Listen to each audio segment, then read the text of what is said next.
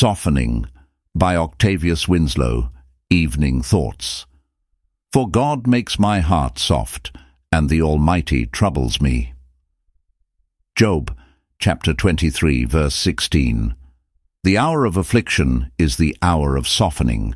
The hardness of the heart yields, the callousness of the spirit gives way, the affections become tender, conscience is more susceptible.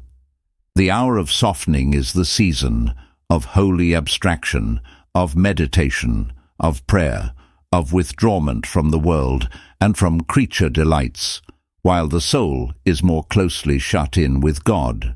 The heart, now emptied, humbled and softened, is prepared for the work of the Spirit, and what an impression is then made!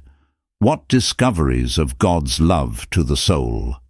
What enlarged views of the personal glory of Christ, of the infinite perfection of his work, of the preciousness of the atoning sacrifice, of the hatefulness of sin, and of the beauty of holiness!